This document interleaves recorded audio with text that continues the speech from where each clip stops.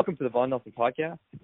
Our guest today is CEO, CIO, and lead senior portfolio manager, Chris Wallace. Welcome, Chris. Thanks, Dan. All right, so Chris, here we are, second week of April.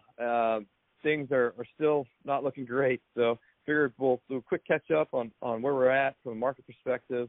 If you've listened to any of our past handful of podcasts, we find we came into 2020 here with extreme valuation levels. We were in the midst of a really quite large credit bubble, excessive leverage at the corporate level, municipal level, state, federal, global. All right, and the COVID-19 pandemic here is in the midst of causing a pretty substantial global recession at depression level contraction. So, Chris, the first question for you here is, can you take us through the steps that, from a fiscal and monetary authority perspective here, that we've seen so far? Yeah, I'm happy to do that, Dan. And I'd say, what we probably need to start doing from this point forward is just kind of having an update weekly, because these programs do seem to be coming at us pretty quickly, and I think that pace will continue because I do think it's going to take a lot of a Herculean effort from federal authorities to offset the contraction underway. So far what we've seen are a handful of measures, and while typically we'd like to separate monetary from fiscal policy, the truth is that they're connected. They're connected at the hip at this point. The Fed is no longer independent, and they're not even masquerading as if they are independent. And that may present issues further down as we do get to recovery and people start to evaluate the longer-term implications of that.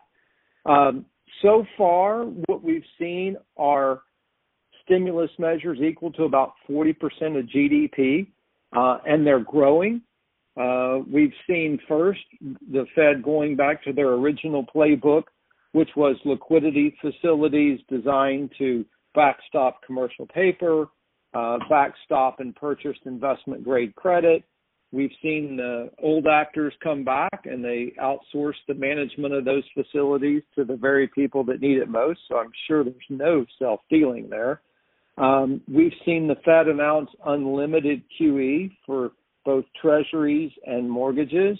We've seen them expand swap lines and their availability to central banks, both expanding who has access, and naturally those are unlimited, unregulated, and off balance sheet, so there's no transparency there. And we've also seen them issue for the first time and set up treasury repo facilities with global central banks. And this was really driven out of the need for central banks, for our central bank not to allow foreign central banks to sell their treasuries in order to receive the funding they need. When you kind of add all this up, it's easily 40% of GDP and growing. There's new facilities being put in place that are actually direct lending from the Federal Reserve to what I'd call mid-sized corporate entities. So while we have the PPP to help support payroll at businesses with less than 500 employees, we have direct stimulus checks to individuals in order to supplement their income. We have expanded unemployment benefits. Really, those mid-sized entities that aren't necessarily investment grade but don't meet the small business requirements were kind of left in a lurch. Well, fortunately, the Treasury went to their slush fund and allocated some $450 billion to the Federal Reserve that's then going to lever that up 10 times in order to provide financing to corporations directly. So, as I said, fiscal and monetary policy are joined at the hip at this point. The sizes are just incredible. And these certainly go a long way to addressing the liquidity needs of markets, not just so they can function, but really getting the dollars in the hands of foreign borrowers to hopefully kind of dampen some of that upward pressure that's been on the U.S. dollar that's been tightening markets from a monetary standpoint. So a lot of things going on, and as I said, I don't think we've seen the end of it by a long shot. Yeah. So you bring up liquidity, and the Fed is pumping an unprecedented amount of market or creating an unprecedented amount of liquidity. How does that flow through to the solvency of businesses? I think that's something that's on a lot of people's minds today. Yeah, and that's really the next issue. While we are hopeful that we have solved the liquidity issues that developed in the market in the first quarter of this year. Unlike 08-09, where the Fed took almost a year to put these programs in place, they have them on the shelf, they pulled them out, and they went to them immediately. And so that allows markets to function. If you have sufficient liquidity for markets to function, then we can go to the price discovery phase, which is not only who has access, but at what price, who no longer has access. And so I think that's the stage we're entering right now. So there may be other liquidity issues that pop up, and we're certainly seeing that there's still issues in credit markets, but we're moving to the solvency question, which is a much, much larger question, and it was ultimately going to be the issue we were dealing with anyway, because we came into this cycle, as you noted, with a very large credit bubble, and it was already starting to burst, and we were having those rolling repricings. We saw what happened to WeWork. We've seen capital get cut off from the energy sector. This is just going to accelerate it. So, you can imagine, depending on the nature of the recovery, who else would, quote, need a bailout? You could probably put on the list every city, county, state in this nation, all of the pension plans, and not to mention every unprofitable business out there that's been financed with easy money. So, as we go through these items that you listed off, that we've seen action taken upon, and then if I look at the response of the market, just over the last week or so, and again, it's kind of small sample size given what we've gone through already here in 2020, but just in the last week or so, we've seen a bit of a bounce back. So, that leads to the question of, what do you think is currently priced into the market today? Yeah, so, we're following the typical pattern you have in the boom and bust. And a lot of times it goes from disbelief to belief to despair. And I would still say we're kind of in the disbelief camp, which is unlike other recessions where there's a debate in the market as data comes out, some confirming, some denying that we're going into recession. And so the market's slowly pricing it in, and it can take months or even quarters for that to happen. This was very abrupt. We knew what the issue was. The economy was immediately shut down, and so that was discounted very sharply. Then the market can look out a few months and say, okay, do we see a light at the end of the tunnel? There's also not just a psychological element to this, but a mechanical element that the initial downdraft that's driven by the spike in volatility forces investors, levered investors, to delever. And so you get that forced deleveraging and that sell-off. Then you get some natural relief as price builds confidence, price stability, then price increases. Then you get those fast traders to come in to chase it back up. And ultimately, what was needing to be discounted does in fact come true. And you typically go down and kind of price in, go back to the old lows or new lows. In this case, when I look at what's priced in, it's stunning.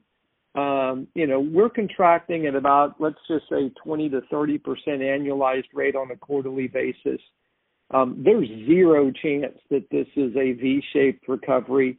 And yet, when we look at the market today, on April 8th, the NASDAQ is higher for the last 12 months. The S&P sees a mid-single-digit decline.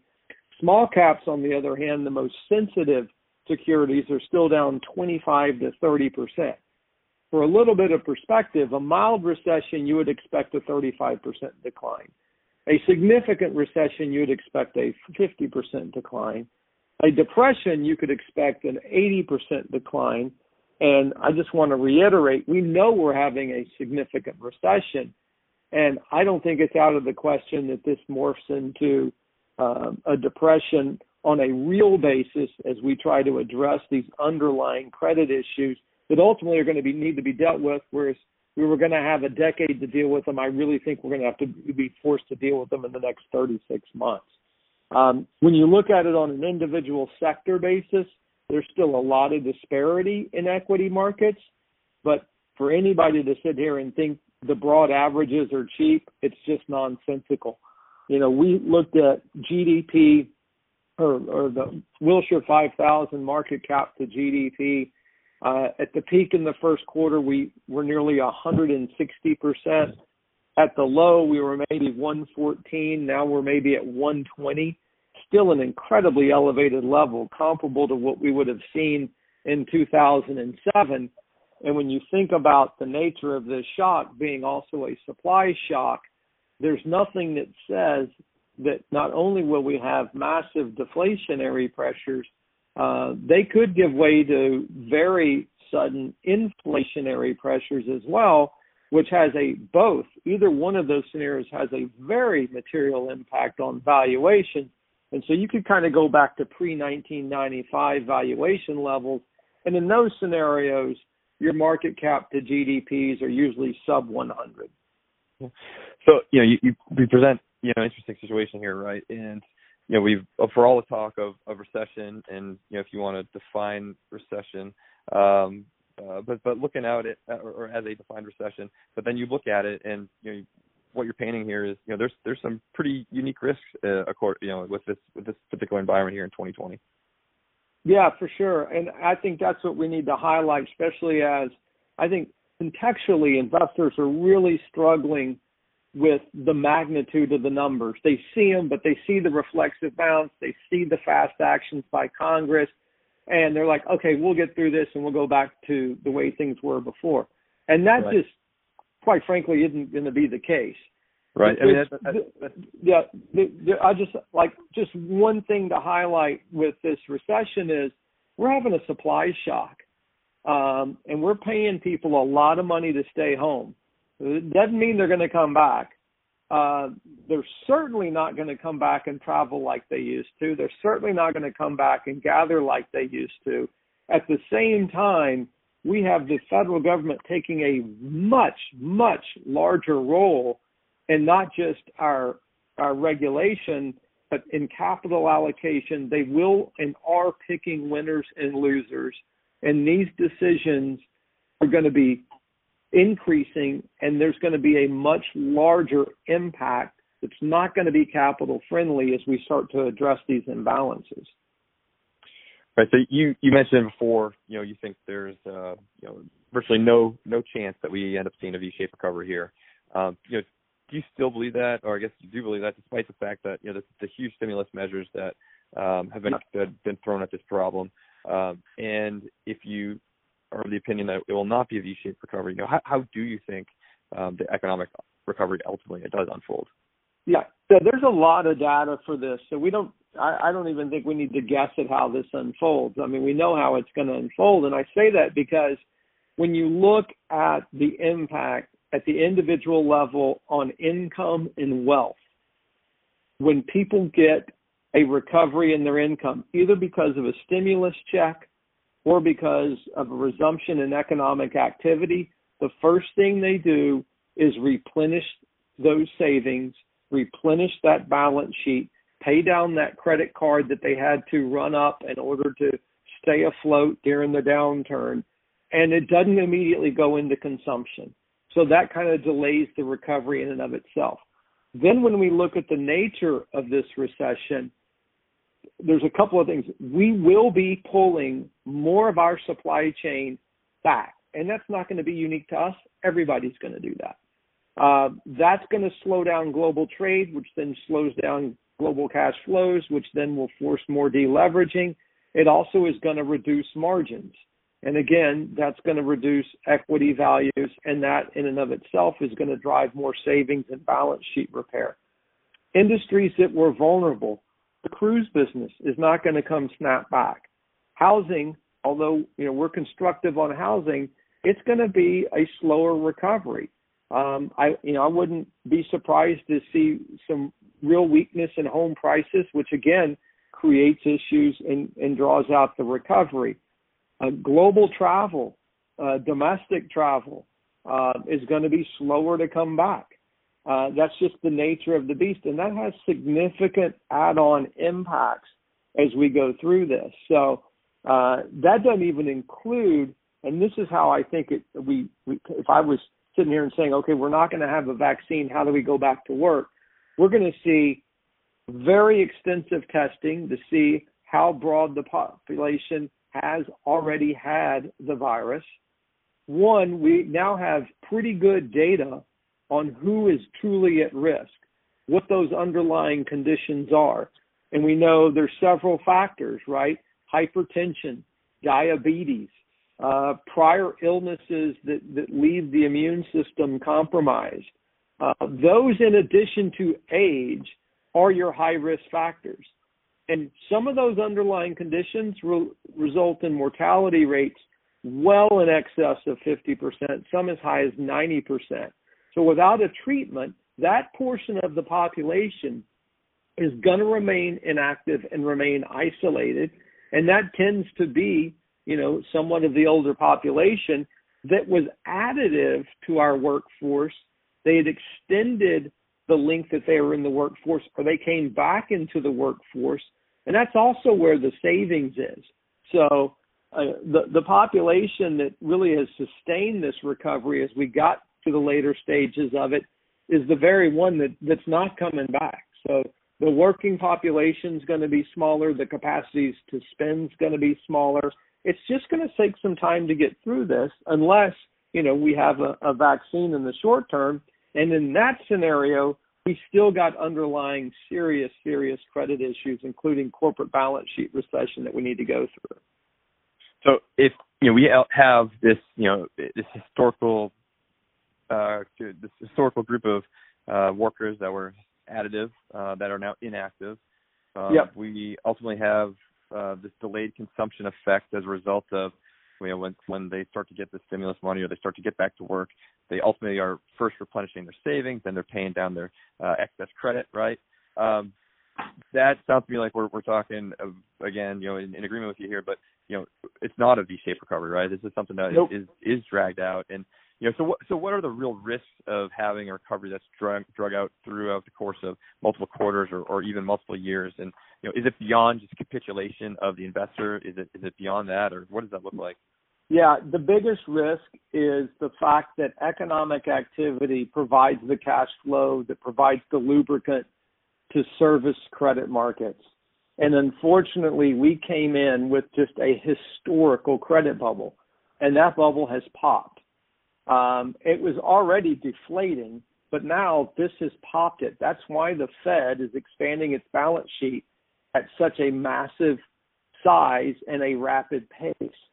Now, when you have slow economic growth and slow economic recovery, that just exacerbates the unwind of that credit bubble even more. And so it means, in my mind, while people are looking, don't look for share purchases to come back on a gross basis. We're not going to resolve this until we have share issuance. So, we've got a long way to go. And unfortunately, all of these things have a big impact on valuations of assets. And the market is still masquerading as if we're going to reach escape velocity at the end of this year. And next year, we're going to be growing, 2% real with 1 to 2% inflation. With the same level of share buybacks, the same level of employment, and no underlying issues. And that just couldn't be further from the truth. Right. It's hard to think that, companies today won't have a little more cash on hand as opposed to utilizing it all for buybacks just in the event that, something like this happens again in the future.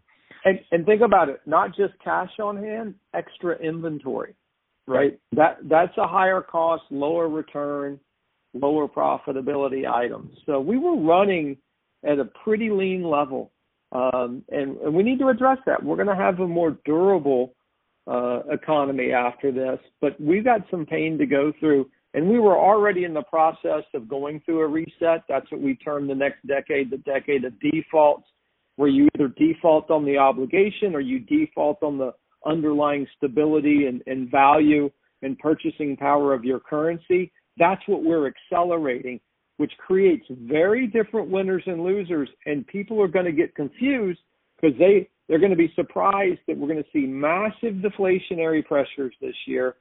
And there's a chance, it doesn't mean it has to happen, but we're not going to be surprised if those immediately turn into very significant underlying inflationary expectations. And, 90% of the people that are investing have no clue what the leads are for that or what the implications are for that. Okay. So last one I have for you today, as much time as we've spent focused on the credit bubble, can you provide an update on the credit markets, and do you think that they've confirmed a bit of a market rally off the lows at this point? Yeah, no, this is what I would say. The liquidity the Fed has provided helped the credit markets. And what they did was they dampened volatility. They've allowed for some spread compression back in investment grade. They lowered the volatility in the Treasury market, which is the underlying collateral for a lot of investments. And that's a good thing. But credit leads equities, and within credit, cash markets lead credit. And cash markets are still inverted and very stressed. Again, this is just like what happened around Bear Stearns, which is to say the deepest and most liquid credit markets, the Eurodollar markets, are saying this is a very slow recovery and there is potential for real issues to develop, and they're not looking to gain any comfort really until early fall before they feel like they'll have some visibility into whether things are going to be on a sustainable trajectory or there's going to be bigger shoes and bigger issues. So what I would say is what we've done is prevented a further sell-off and real dislocation, but by no stretch are credit markets healed and ready to go. There's been virtually zero recovery in high-yield spreads. We've seen some issuance recently for private companies that would indicate some serious solvency issues because the rates at which they're borrowing are not sustainable.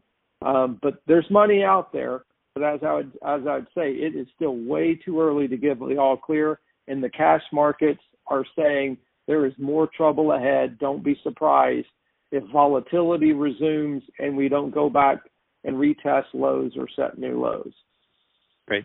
Well, good. Well, this has been very helpful for me, hopefully for the folks listening as well. And, I'm looking forward to picking up the frequency of the podcast as we continue to plow our way through this, the pandemic and working from home and all of the joys that come along with that. So we will be in touch soon and appreciate your time. Thank you, Chris. You bet. Thanks, Dan. The views, information, and or opinions expressed during this podcast are solely those of the individuals involved and do not necessarily represent those of Vaughan Nelson and its employees.